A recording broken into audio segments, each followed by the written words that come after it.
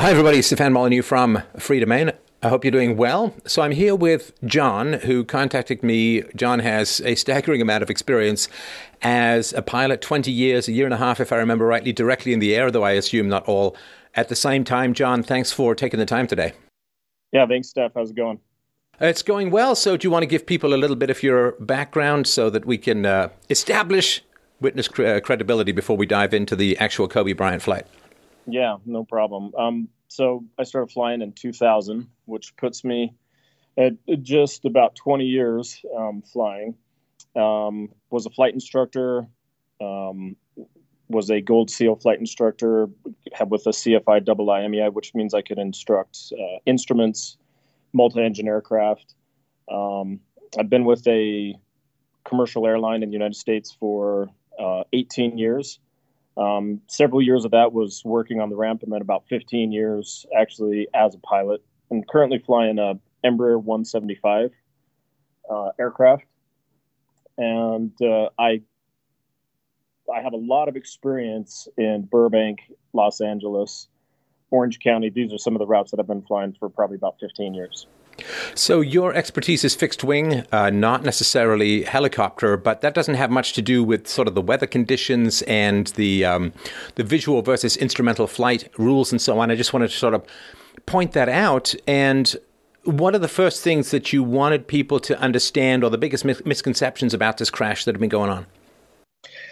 Yeah, so a lot of information that I've heard so far, which is really good, is a lot of private pilot people commenting. And the mentality is a little bit different when this is your job every single day. So I've heard people say that this was extreme weather. I've heard people talking about, the Los Angeles Police Department being grounded. Just some misconceptions. Whenever you're a professional about something, you can kind of pick out some of the discrepancies in the details. But when your job is flying, it's a different attitude, for one, because you have a job to do, but also this weather, even though it was low visibility, it wasn't extremely bad weather. 1,000-foot overcast with haze in Southern California at 9 a.m. is every day in the winter. So that's pretty much normal. So also I'd like to look at the weather at the airport they departed and what they were going to. And we can look at some of the legalities, and everything that this helicopter was doing was actually perfectly legal. There was nothing illegal about any of the visibility or any of that kind of stuff. So you can kind of guide us through, and I'll answer any questions I can. Yeah, so a couple of things that I've sort of picked up on in our previous conversation, as well as stuff that I've looked up online. The LAPD being grounded was not massively relevant because, of course, it's a distance away. The weather can change quite a bit. And also that there is no, as far as I understand it, there's no regulations that say you can't fly under certain conditions. It's like, we recommend and so on, but it's up to pilot skill and confidence to determine whether or not flight should have occurred. Somebody who had flown with Kobe Bryant before said that he never felt pressured by Kobe Bryant to fly when conditions were unsafe. So I wanted to sort of put that forward as well. And right. So those are just a couple of things that I wanted to sort of bring up to speed of people who've been watching my previous presentations and so on. So yeah, and also the mission is different when you're hired as a pilot to transport people for your job. That's just a different mission than what the LA Police Department would be doing. If there's obscurations, their mission would probably be supporting police on the ground or search and rescue or something like that. So it kind of, if there's an overcast layer or mountain obscuration, it just might deter that mission. That may have been the reason they were grounded. I really don't know why they were grounded, but and they may have been out of a different airport, Los Angeles versus Orange County, for example. So. Okay, great. So let's have a look here. We don't necessarily have to go through this whole 8 minutes, but this fellow Wolficorn has used Google Earth and some other technology to recreate this accident flight path. And so here, this is, of course, this doesn't include the visibility issues that were going on at the time and in the location. But, first of all, the thing that strikes me here is it's always important to remember just how low these damn these damn flights are. This kind of looks like you could reach down and trail your fingers on the treetops the way you would off the side of a canoe into a lake. Right. So they're low, right? Yeah, very low. I mean, they operate just a few hundred feet off the ground. I mean, probably somewhere between 500 and 1,000 feet at the most. There's really but they can go pretty high though, right? And I know that's what he was doing near the end. Was he went way up and then way down, and was, I think, in a turn. But this is sort of the origin of the flight here. This was the flight path as a whole. So down here, it's starting off in Irvine, where the KSNA is. And I wonder if you can tell us a little bit about this flight plan, in particular this squiggle right above Los Angeles, where the pilot was in a holding pattern. My understanding was that he was in a holding pattern because he was waiting maybe for the fog to clear, but I think he was actually given instructions for that from the air traffic control. So exactly. So if some people might be interested in some of these really minutia details, and so let's look at that. So if we look at Orange County, KSNA, that's the identifier for the airport. That airspace is Class C or Class Charlie airspace.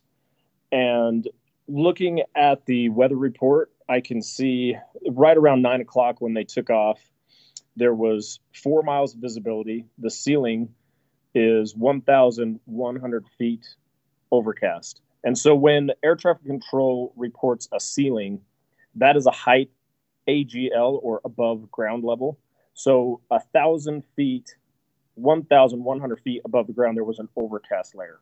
So they were underneath this cloud layer. The other reported weather in the area was mist and haze with very light winds, only about 3 miles an hour, which is considered calm winds. So to paint the picture, when they took off, they're legal. They have 4 miles visibility. They're underneath an overcast layer, so it's going to be obscured. The sun's going to be obscured. And then they have mist and haze in the area, but all which is perfectly legal. So transitioning through that airspace, they only need 1 mile and clear of clouds. And a helicopter is actually even different. Helicopter has a little bit lower visibility than an aircraft. So as they were going up north, they had to transition through Los Angeles airspace, which is Class B airspace. And so we went from Class C to Class B. What's the difference there? So Class B is going to be the highest restriction. That's typically around the largest airports. Think Los Angeles, New York, Chicago. That's going to be Class B airspace. All these lines and circles you see, medium-sized airports, Orange County, you're going to have Class C airspace, and then so on, descending through D or Delta airspace. Please, God, John, tell me that this is not the kind of maps that the pilots look at, because this just looks like the map of a schizophrenic having an epileptic attack. I don't even know what to say about this, but I sort of feel like the rubes described on CNN of like the people who can't find Ukraine with the letter U and a picture of a crane. I mean, this does not make me feel overly smart. I'll tell you that right now. So this is part of the complexity of being a pilot. Now, this is what looks like a VFR chart. This is what the pilot would have been navigating with, probably on an iPad device. Some sort of an iPad device. I'm sorry to interrupt, but they did actually, I listened to the report from, I think it was the investigators. They did find an iPad. They were hoping to get the flight route or flight path off that. Yeah, and I'm really not sure, because it just depends on if it was burned or damaged, or if they can get it back. But one of the other misconceptions is people think that there's a black box in an aircraft like this. No. And there's not. Yeah, there's not. So all they have to go off of is transponder report, which is going to tell you the airspeed and altitude and the path that aircraft took, along with the air traffic control recordings. That's pretty much all they're going to have as far as raw data. Right. Okay, so when he says here, we're starting to talk about VFR. So do you want to just give people a quick tour through IFR versus VFR? Sure. So VFR means visual flight rules, which means you have to maintain your own separation or clearance from the terrain and also from other aircraft. And you can look online and see what the cloud clearance requirements, but they're anywhere from a mile to 3 miles, depending on the airspace and depending on the altitude you're operating with.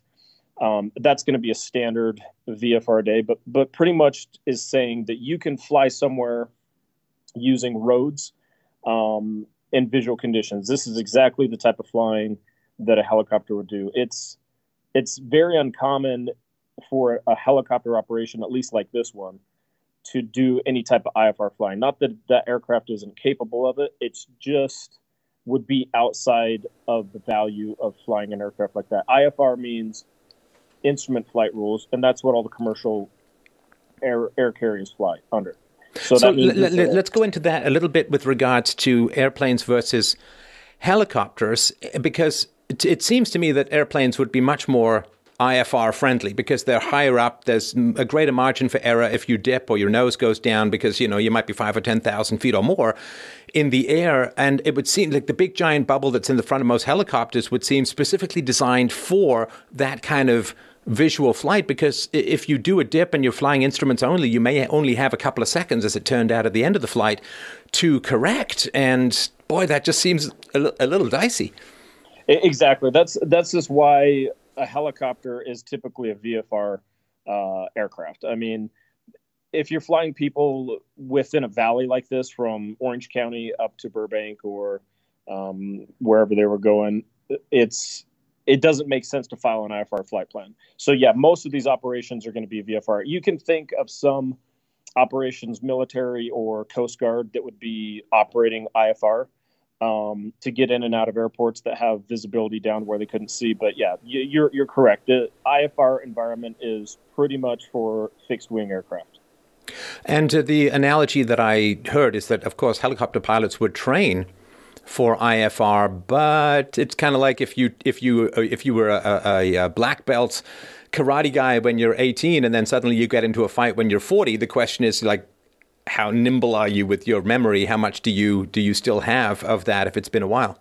Right. And to get a job as a pilot for hire, you have to have an instrument rating, period. You're not going to get hired without one.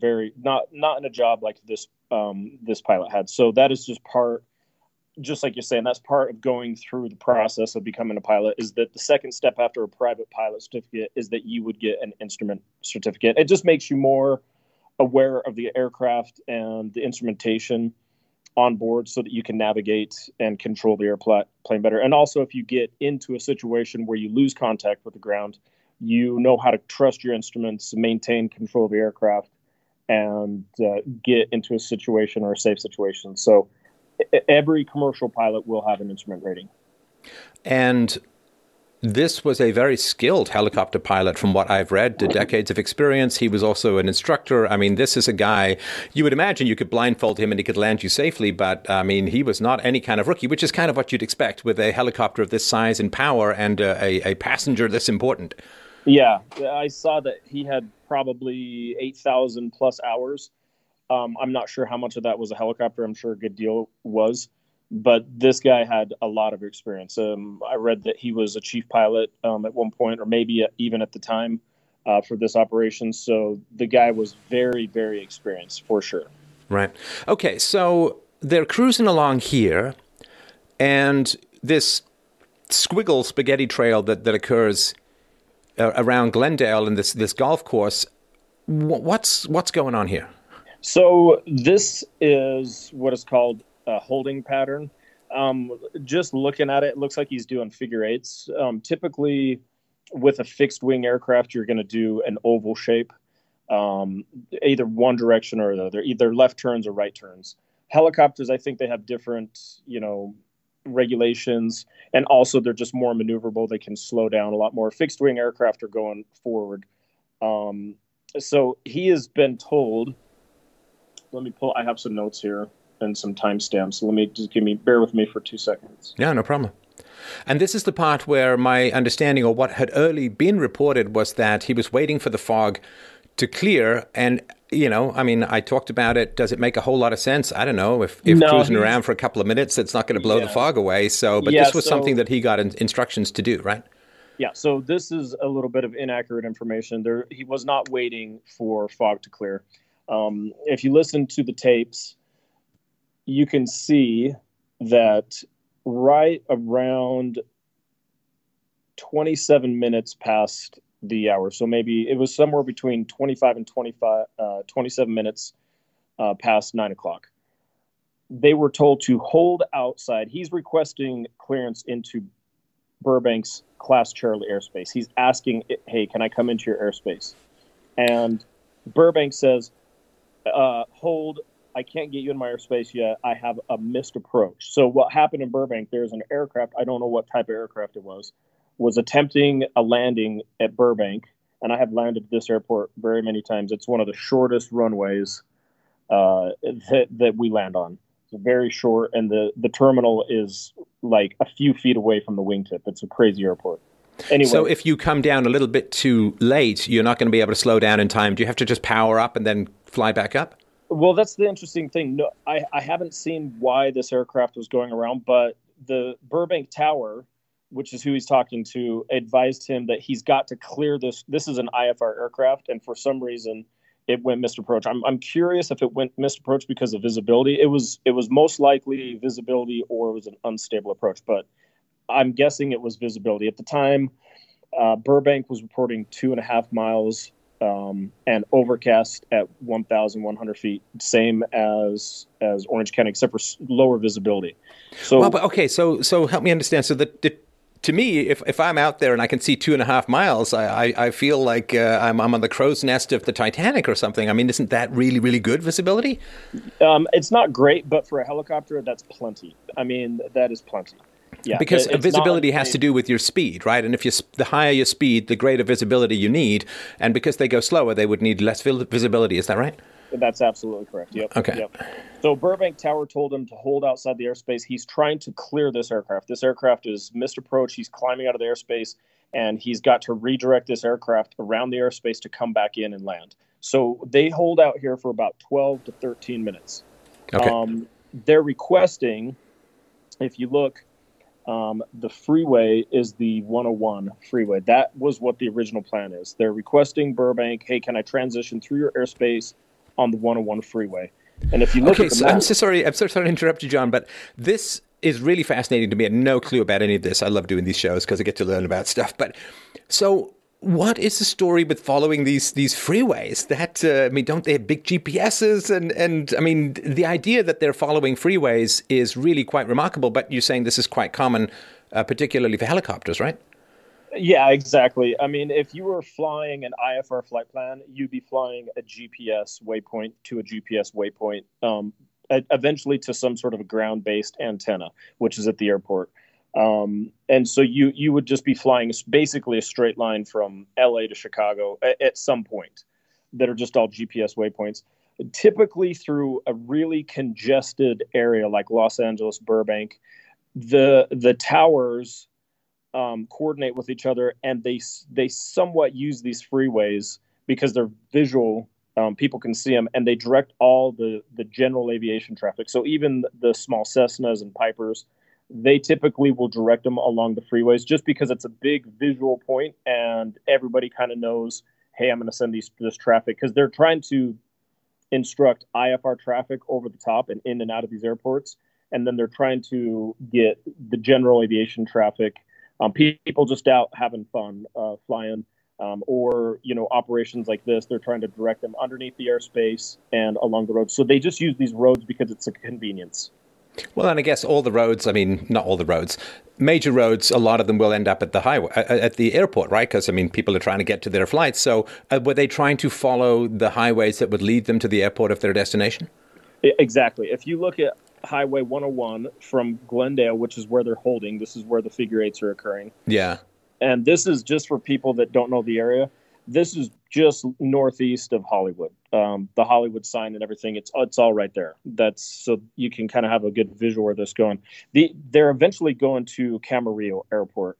And if you look at the Highway 101, it directly connects them just a straight west line to the Camarillo Airport. And they can follow that. Sorry, where's sorry to interrupt. Where's Camarillo relative to this particular map? Is it on this map or?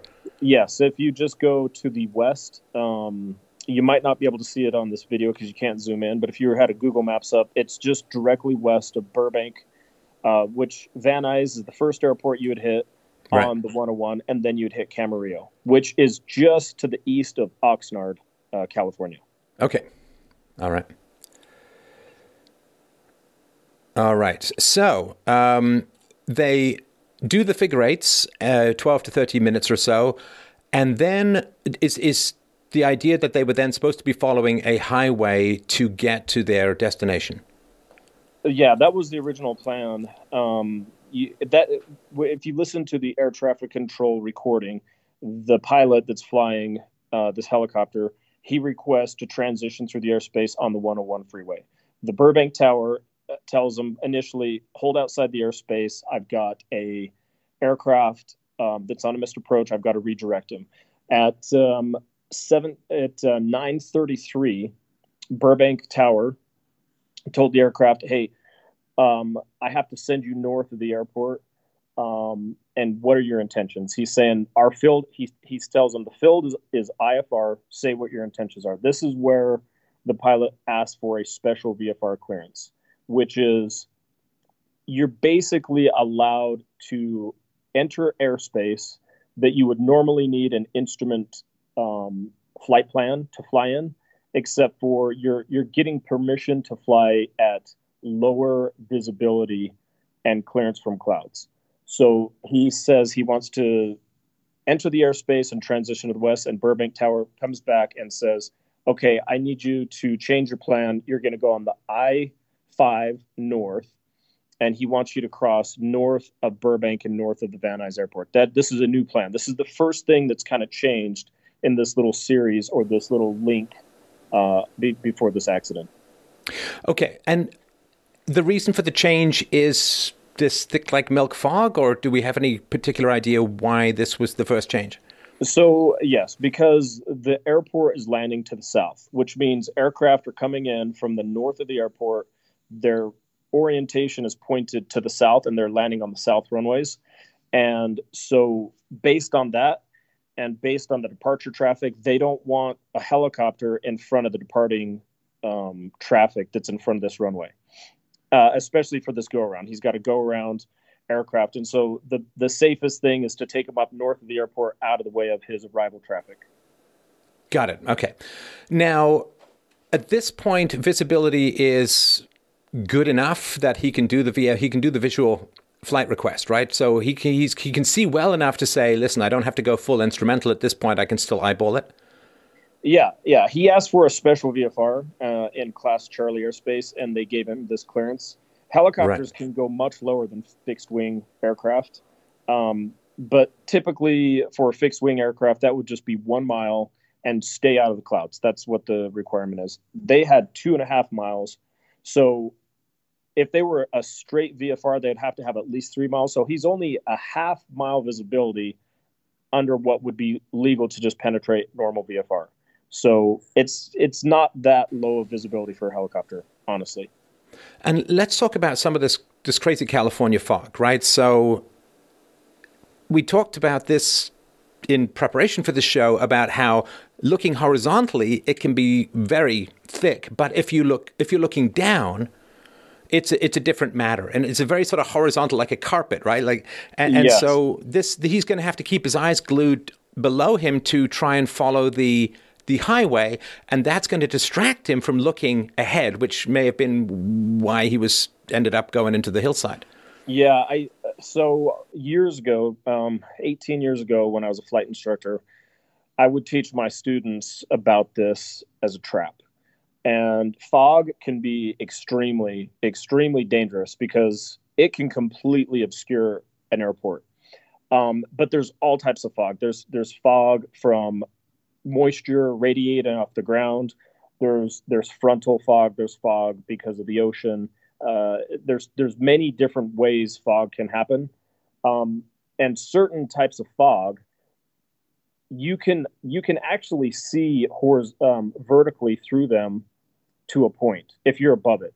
But if you get in it and you're looking horizontally through it, the visibility just instantly goes down to almost 0, and it's an illusion. And it's I've taught my students for years that that's a trap. In fact, many, many years ago, some friends of mine uh, came in with this false sense of security. They saw what they thought was a runway, and they lined up on it, and they could see vertically to the ground. And when they got about 50 feet off the ground, they realized they lost all visibility. They went into the fog, and this was probably right at dusk, right when it's kind of transitioning. They opted to add power to the aircraft. They went around, and if they would have been 1/2 of a second later, they would have crashed. They ripped the nose gear off the aircraft. Amazingly, the airplane still flew. And when they got up above, they hit into a telephone pole. Once they got up above it, they realized they actually lined up on a city street. It was a neighborhood street that had lights down. And the airport they were trying to line up was it was just the neighborhood just barely to the east by probably 1/2 mile. Now, the pilot got the wrong highway. Is that the theory? Like he thought he was heading in one direction, but he was following the wrong highway? So, yeah, there's a few other things that actually happened before this. Please take us through it step by step. I love the detail myself. So he gets clearance into the Burbank airspace. He follows the I-5 north, and Burbank Tower comes back on. And they asked him, what he would like to do. He says, "Would you like to follow the 118 westbound?" And the pilot says, "Yes." So there's a freeway that runs north of Burbank and Van Nuys. And that is the freeway that air traffic control lined him up on to follow. And then you can hear as he transitions from Burbank airspace to Van Nuys airspace. And also, just a comment, I hear air traffic control people all over the country. If you listen to the voice recording from the ATC, the Van Nuys tower controller is super professional. Her tone and her cadence, what she's given instructions, is as good as it gets. I just wanted to comment on that. I've heard her voice many times going into Southern California, so she is a very good controller. Let me see, I'm looking at my notes too. So this was at 9:33. Air traffic control asks him how we'd like to transition to the Camarillo Airport, and says, "Would you like to follow the 118?" They reply, "Yes." They're at 1,400 feet. He switches from Burbank airspace into the Van Nuys airspace. This is between 9:37 and 9:39. So the accident happened very fast after this. Right. But he's locked onto the wrong highway, right? So once he transitions around Van Nuys, he asks the tower controller, "Hey, can I transition southwest and join the 101?" And I think this is exactly where the accident occurs. So you can see on the radar, he flies over Thousand Oaks, it looks like. Yep. And eventually joins up with a road. I was actually listening to Bill Whittle earlier today, and he talked about this road, Las Virgenes Road. He said he's flown on this road many times. It's a north and south running road. They join the Las Virgenes Road, and that crosses over the 101. And you can watch in the flight track, this is where the helicopter crosses over the 101, like it misses it, like it doesn't see it, continues on the Las Virgenes Road. And this is where we see the aircraft suddenly climb and turn, and the airspeed increases, and then this is where the crash occurs. Right. Now, okay, so here we can see on the graphic, this is the craft going up. So what is he trying to do? Is he suddenly concerned about the hills and he's just trying to climb out of the reach of the hills? Or what do you think is going on? I mean, we're speculating, of course, but what do you think is going on in his mind at this point? Well, this is where the speculation occurs. So the aircraft was last reported at 1,500 feet when he was talking to Van Nuys Tower. Oh, sorry. That's when he says, the tower says, "You're too low for us." And now that doesn't mean that he's too low to fly safely. It just means that they can't give him, they can't see him, and so they can't give him much advice. Yeah, so actually, that was the center controller. Van Nuys Tower. And this is important because she asks him when he asked to transition southwest to join the 101. She says, This is very important. She says, "Are you transitioning in VFR?" And he comes back and says, "Yes," which means I'm no longer special VFR. I'm transitioning into normal VFR weather. So if he had the flight visibility at the time, this is why the NTSB is looking to see if there's cell phone video pictures anybody has of this area because they want to see what the weather was like. He says, "Yes, I'm transitioning in VFR." She says, "Would you like flight following?" And let me explain what I'm flight sorry, would you following like is. flight what? Flight following, Okay. because her jurisdiction is only within her airspace. She is a tower controller just for that airport. Once he has left her airspace, she would just let him transition as a VFR aircraft, or you can stay on with the center controller, which is Southern California, or SoCal is what it's called. And you can stay in radio contact with air traffic control, and it's very limited what information they're going to give you. It's mainly clearance with other aircraft. That's all they're going to do. They're not going to give you terrain clearance. They're only going to give you clearance with other aircraft. Well, So especially if you're on VFR, because the idea that they can see better than you can see would be crazy, right? exactly. They can see other aircraft, but they can't see your terrain. And the only terrain clearance you're going to get is if you're on an IFR flight plan. So he says yes, which is the right thing to do. They transition, and he's attempting to get a hold of Southern California. You can hear back and forth on the radio, and he says, "You're too low." What he's saying is, "You're too low for me to get you on my radar." You have to be Right. typically 15 to 2,000, 1,500 to 2,000 feet to get him on the radar. And that's all he's saying. He's not saying you're too low for the train. He's just saying simply, I can't, you're asking me to follow you on the radar, but I can't see you on the radar. He asked him to But I'm identify. so sorry. Sorry, John, to interrupt. I'm sure it's a brain spasm on my side, but if the helicopters are typically operating at 500 to 1,000 feet, but you need 1,500 to 2,000 feet to be on radar, then how on earth could how can they be of any help, the air traffic controllers? It was probably just because of the train. Out there in Los Angeles, where it's flat, you could be just a couple hundred feet off the ground, and I mean, they could see you on the surface.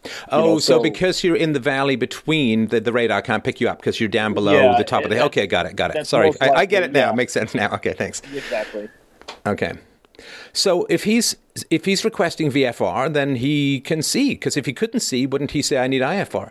That's right. Yep. And so now this is important because we've looked at this weather, and remember I told you the ceiling was 1,100, which means that's feet above the ground. If you look at Burbank, that's about 800 feet above sea level.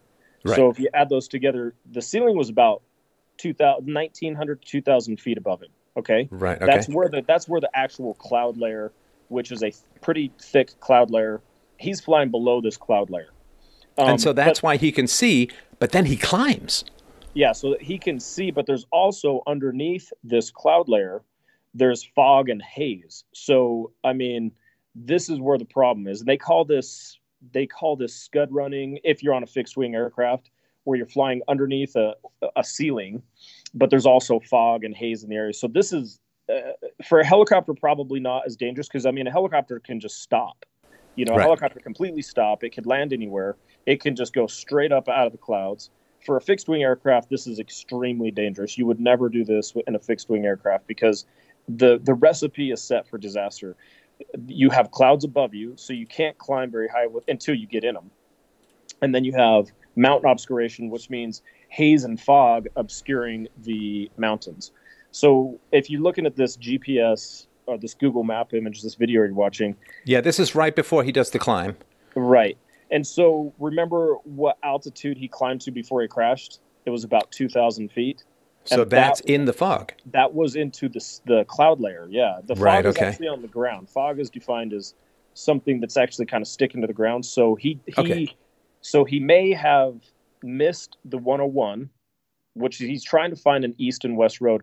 He continues on the Las Virgenes road slightly to the south. So you could see obviously something was obscuring the ground right here. If he missed that, if he's a helicopter pilot with the experience he has, there was something, most likely it was fog, obscuring the 101 freeway because you could see clearly on the map that he crossed from north to south and missed that road, which is his intention was to join that road and go westbound. He may have got into like a canyon. They call them box canyons sometimes. Fixed wing aircraft can't get out of them. A helicopter could hover and get out of it.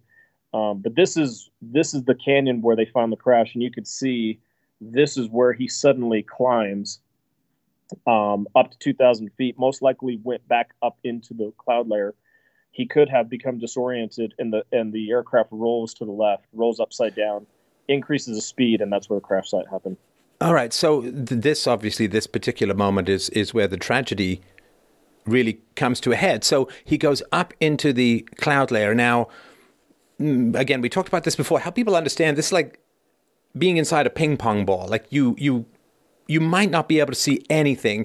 And it's astonishing just how quickly you can become disoriented. Your inner ear isn't telling you which way you're going. Because of the momentum within your craft, you can be turning and think you're going straight because the G-forces give you the simulated gravity like you're still going straight. And, unless you've got your eyes glued to your artificial horizon and your altimeter, I mean, it's really, really easy to just get turned around like you wouldn't believe. Exactly. And this is what's called an unusual attitude or an upset condition. So, like you were saying earlier, if you gain a skill, but you don't have a lot of experience actually exercising that skill, and then all of a sudden that skill is called upon, you can get disoriented very fast. I mean, look at the chart, the aviation chart you're looking at, and how complicated that he's. Oh yeah. This thing back here, it's mad. I mean, good luck deciphering that when your adrenaline is pounding 4 pounds a minute, right? So, as an inexperienced pilot, we manage all these. These are task management or management tasks that we go through. And you're managing the navigation, the weather, communication with air traffic control. You're managing the physical manipulation of the aircraft. Most likely he's hand flying this. I don't think this aircraft has modes of. I mean, it may have some sort of an autopilot, but the autopilot isn't flying anything. If anything, it can maintain an altitude or something. But most likely he's just hand flying this thing. So there's so many different variables going on that if all of a sudden you have a situation where you become startled, you get confused, you get into some mountain obscuration, and you're trying to climb out of it, and then you climb up into a different type of cloud. Remember there's fog on the ground, and then there's an overcast layer. So he's kind of sandwiched right in between two types of cloud. Does that make sense? Yeah, no, I get you've got the ground fog and then you've got the clouds up above, and he's sort of flying in the middle. And I guess he's concerned maybe, and of course, these aren't perfectly flat, right? I mean, they're going to ripple up and down. Absolutely. So he probably is in an area where he's like, holy crap, I'm in like Death Hill Valley here, and I'm moving forward at a fair clip, so I better just climb. But he climbs straight into the whiteout. Yeah, I mean, imagine you're navigating with Google and you're driving down the freeway, and all of a sudden, the last second, oh, here's my exit. You suddenly hit the brakes and you really pull over and you kind of go into the median before you cross over onto your exit. This is kind of what it looks like to me, where he kind of hit the brakes like, oh, I missed obviously he missed his road. He may have had a GPS active in the aircraft too, but I mean, you can see that there's a sudden kind of turnabout, and he's trying to figure the situation out. Most likely what's happened is he's gone into the clouds. Now, this aircraft is perfectly capable of maintaining flight control in the clouds. I do not suspect there's any type of icing. I mean, it's Southern California. No, I can't imagine. You're not going to get any type of icing in that. Yeah. And what, the video that we're looking here is kind of deceptive. Obviously, and to me, it's deceptive in two ways. You probably see even more. But the first way in which it's deceptive is that this is the horizon is flat, right? So it's not showing any tilt or yaw of the helicopter, which of course you can't really tell from the flight path. And the other, of course, is here. You can see. This is like fantastic visibility. Like you'd have on the moon. And this, of course, you could just imagine putting two ping pong balls over your eyes while you're trying to fly this thing, because we don't know. I think, as far as I understand, it is not known yet at what angle it might have been upside down, as you say. So it could be upside down. You can't see a thing. And so this bit where you see this bit at the end where there's this what looks like a straight dive into the side. And this is not the highest hill around or anything like that, but it's going straight down. It doesn't give you a sense of how the craft is doing vertically, and it also doesn't, of course, portray the blindness of the conditions. Yeah. So I remember many, many years ago when I was a flight instructor, I'd take my students, and also when I was a student learning to fly and getting my instrument rating, they would take you up, they'd cover your eyes, you'd close your eyes, and they would fly in circles, they'd do G-forces, they would climb, descend, and you would, many times you'd do this at night, and they would kind of point you at the ground and they would tell you to recover. Sometimes they would tell you to recover, and we would cover up the flight instruments. So you're initially looking for your attitude indicator, and sometimes your flight instructor would cover. And now you got to look at other cues like your airspeed. Is my airspeed increasing? Obviously, that means I'm not level flight. So there's other cues you can look at.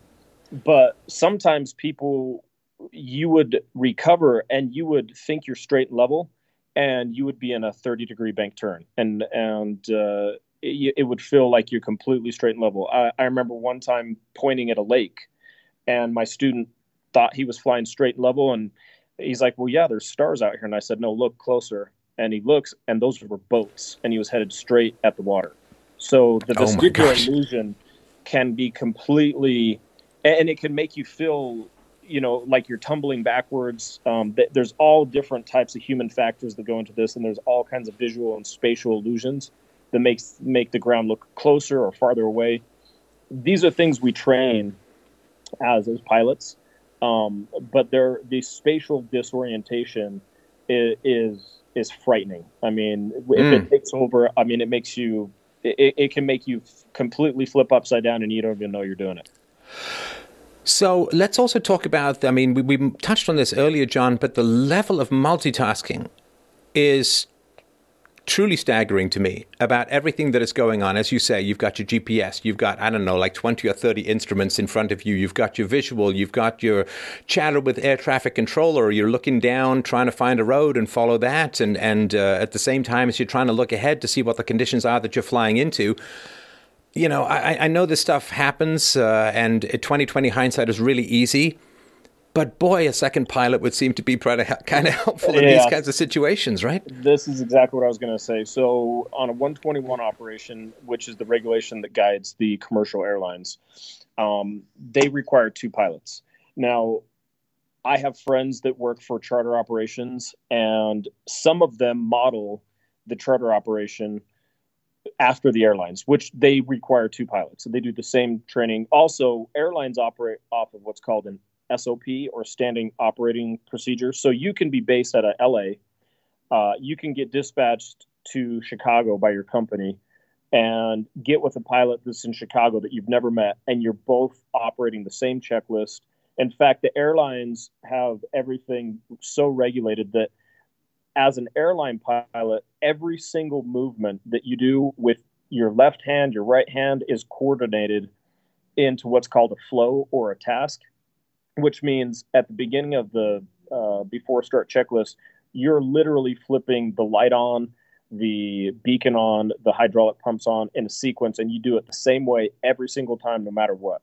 It's a perfect choreographed dance that pilots do. And so you can go anywhere in the country with your company and work with 2 pilots together, and they can operate just like they've been flying together for years and years. So yes, this level of coordination with 2 pilots, and typically you have 1 pilot that's operating the radios and 1 pilot that's flying, but both are mentally flying and sharing the decision making between each other. So yes, a second pilot would have been invaluable in the situation, especially for how much it would have cost, which would have been hardly anything. I mean, it is ridiculous just how often you can be doing, like I've been producing these shows for 15 years, and at least once a month or once every 2 months, I'm like, oh, I forgot to put .mp3 at the end of it. Like there's always some little detail, even though you've been doing it forever and you can kind of do it in your sleep.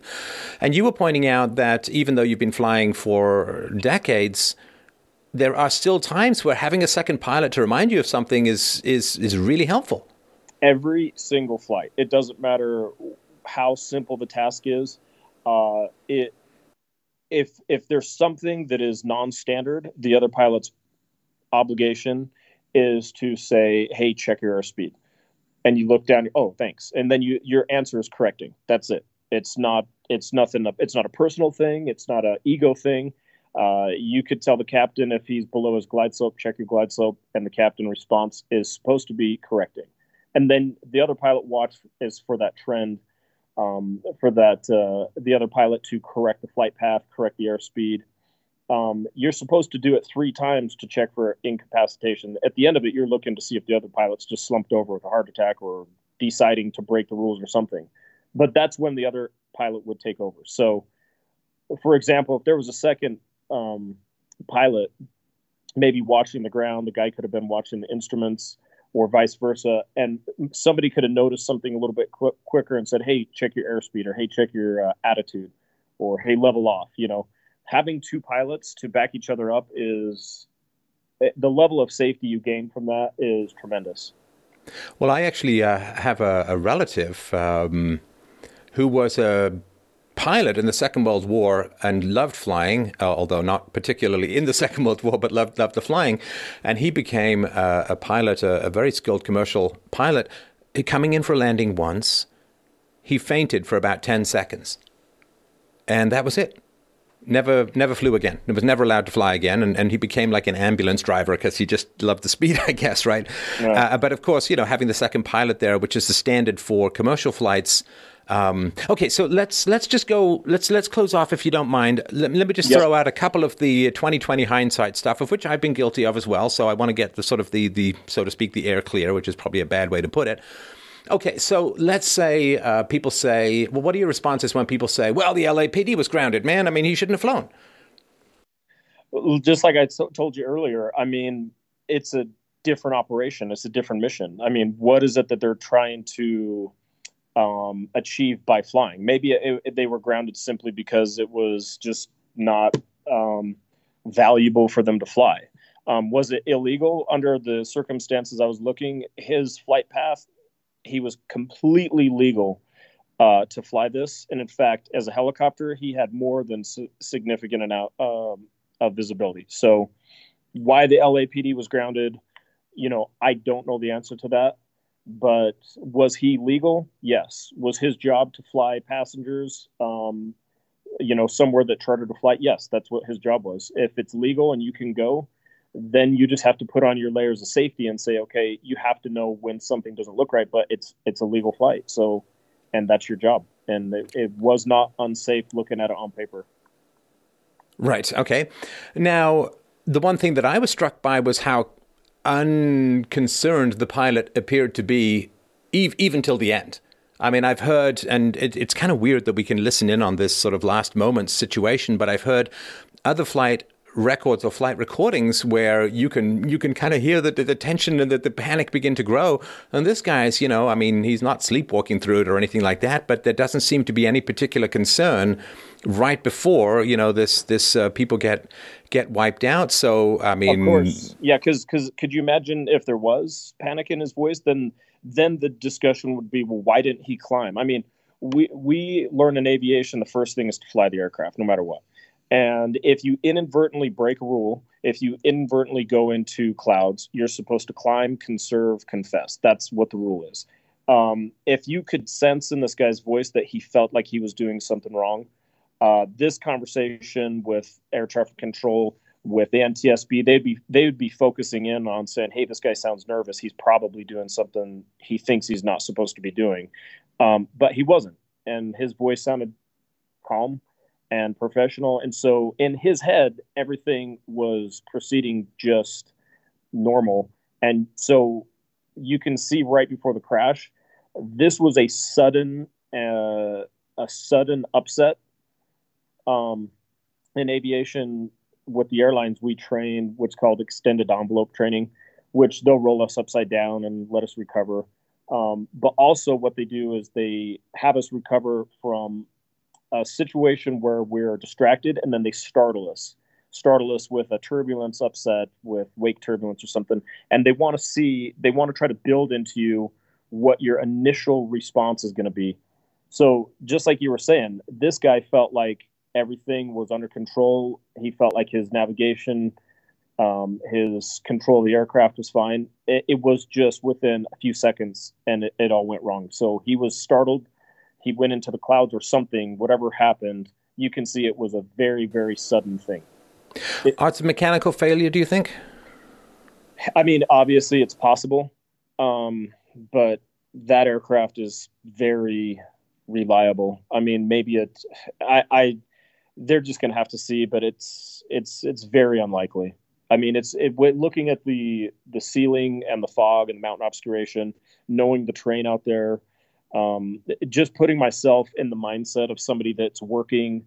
You're going to work. You're getting your passenger somewhere. Everything feels good. I have been on flights like this 1,000 times, Right. and most likely it was an inadvertent penetration into the clouds and some sort of a spatial disorientation that caused them to lose control of the aircraft.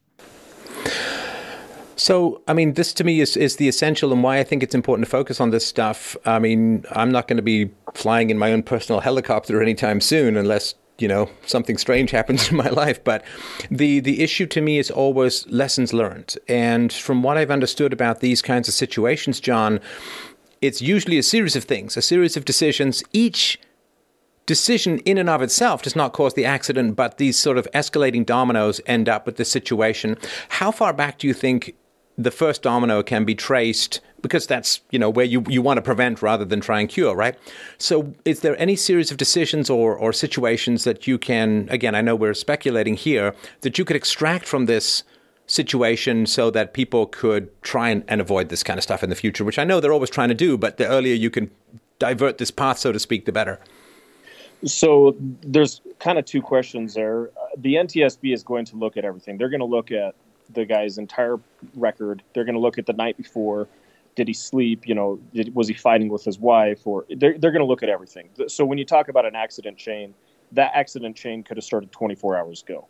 When I look at the flight plan, obviously the first thing that's kind of not a problem, but is something that, maybe they're trying to get somewhere on time and now there's a 12-minute delay, holding outside of Burbank and getting rerouted from what his original plan was straight ahead on the 101. They get diverted up north onto two different freeways, and he's trying to find his way back to the 101 after this kind of short diversion, which isn't uncommon, but it wasn't what his original plan was. Maybe. Well, it's funny, too, because the whole point of this is to avoid traffic jams, and you end up snarled for almost a quarter hour over LA, right? Yeah, exactly. But still traveling with the helicopters, pretty quick. It was, 30 minutes to get up there. But if obviously the people that are flying on these kind of airplanes, they have money. And they're not going to make a regulation change that says a 135 operation has to have two pilots. They're just not going to do it. But as a passenger, you could certainly ask for two pilots. There's no reason you can't. Even if it's the chief pilot that flies along in the right seat and the outfit isn't even really meant to have somebody in the right seat, just having that second set of eyes, looking for traffic, helping with the radios. I mean, if you're a high profile person like this and you want to avoid things in the future, I would just demand a second pilot. That's the easiest thing to do. A second pilot. An aircraft like this for somebody sitting in there, maybe 100,000 a year, 120,000 a year. I really don't know, but it's not that much, for somebody who's worth tens of millions or hundreds of millions of dollars. So I think he's well north of $500 million. And I would say, again, hindsight is so simple, but particularly when there is the risk of visibility problems, that seems to me, I mean, it's hard looking at this, this sort of Google Maps flyby. I've flown my share of flight simulators and so on, but it's hard to sort of imagine, oh man, if it's this clear, you're going to end up with a lot of problems. But where the visibility goes and you have to go full instrumentation with your inner ear going haywire and maybe you haven't done it for a while, it's when there are visibility issues that, to me, the second pilot would be an even better idea. Yeah, I mean, absolutely. I mean, I would just say if these outfits, just from a liability standpoint, had two pilots on, it's going to cost them more. I know aviation is a very hard thing to make money in, and they're always the margins are so tiny because the operating costs are so high. But the safety gained by having that second pilot, and also not only that, but if there's each one of these operations has their own culture, their own rules they follow and everything. But if they model them after the airline and they try to create a culture where it's a crew environment versus a single pilot operation, it just increases the safety tenfold. Okay. Well, listen, I really, really appreciate your time. This is fascinating stuff, and whatever we can do to prevent these kinds of disasters is great. I hope that you can join us back again when the reports start to come out from the regulatory agencies about what might have happened, because something doesn't quite sit right, which, I'm just some amateur guy sitting in a studio, but something doesn't seem quite right in that it's really hard to see the dominoes, and I hope that it does become clearer once they start to do more of a clear analysis. But I really, really do appreciate your time today. Absolutely fascinating, and your knowledge is stellar. Yeah, anytime. If there's any aviation-related stuff, you call me anytime. So. All right. Thanks, man. Appreciate it. Take care. Yep, no problem. Thanks, Steph.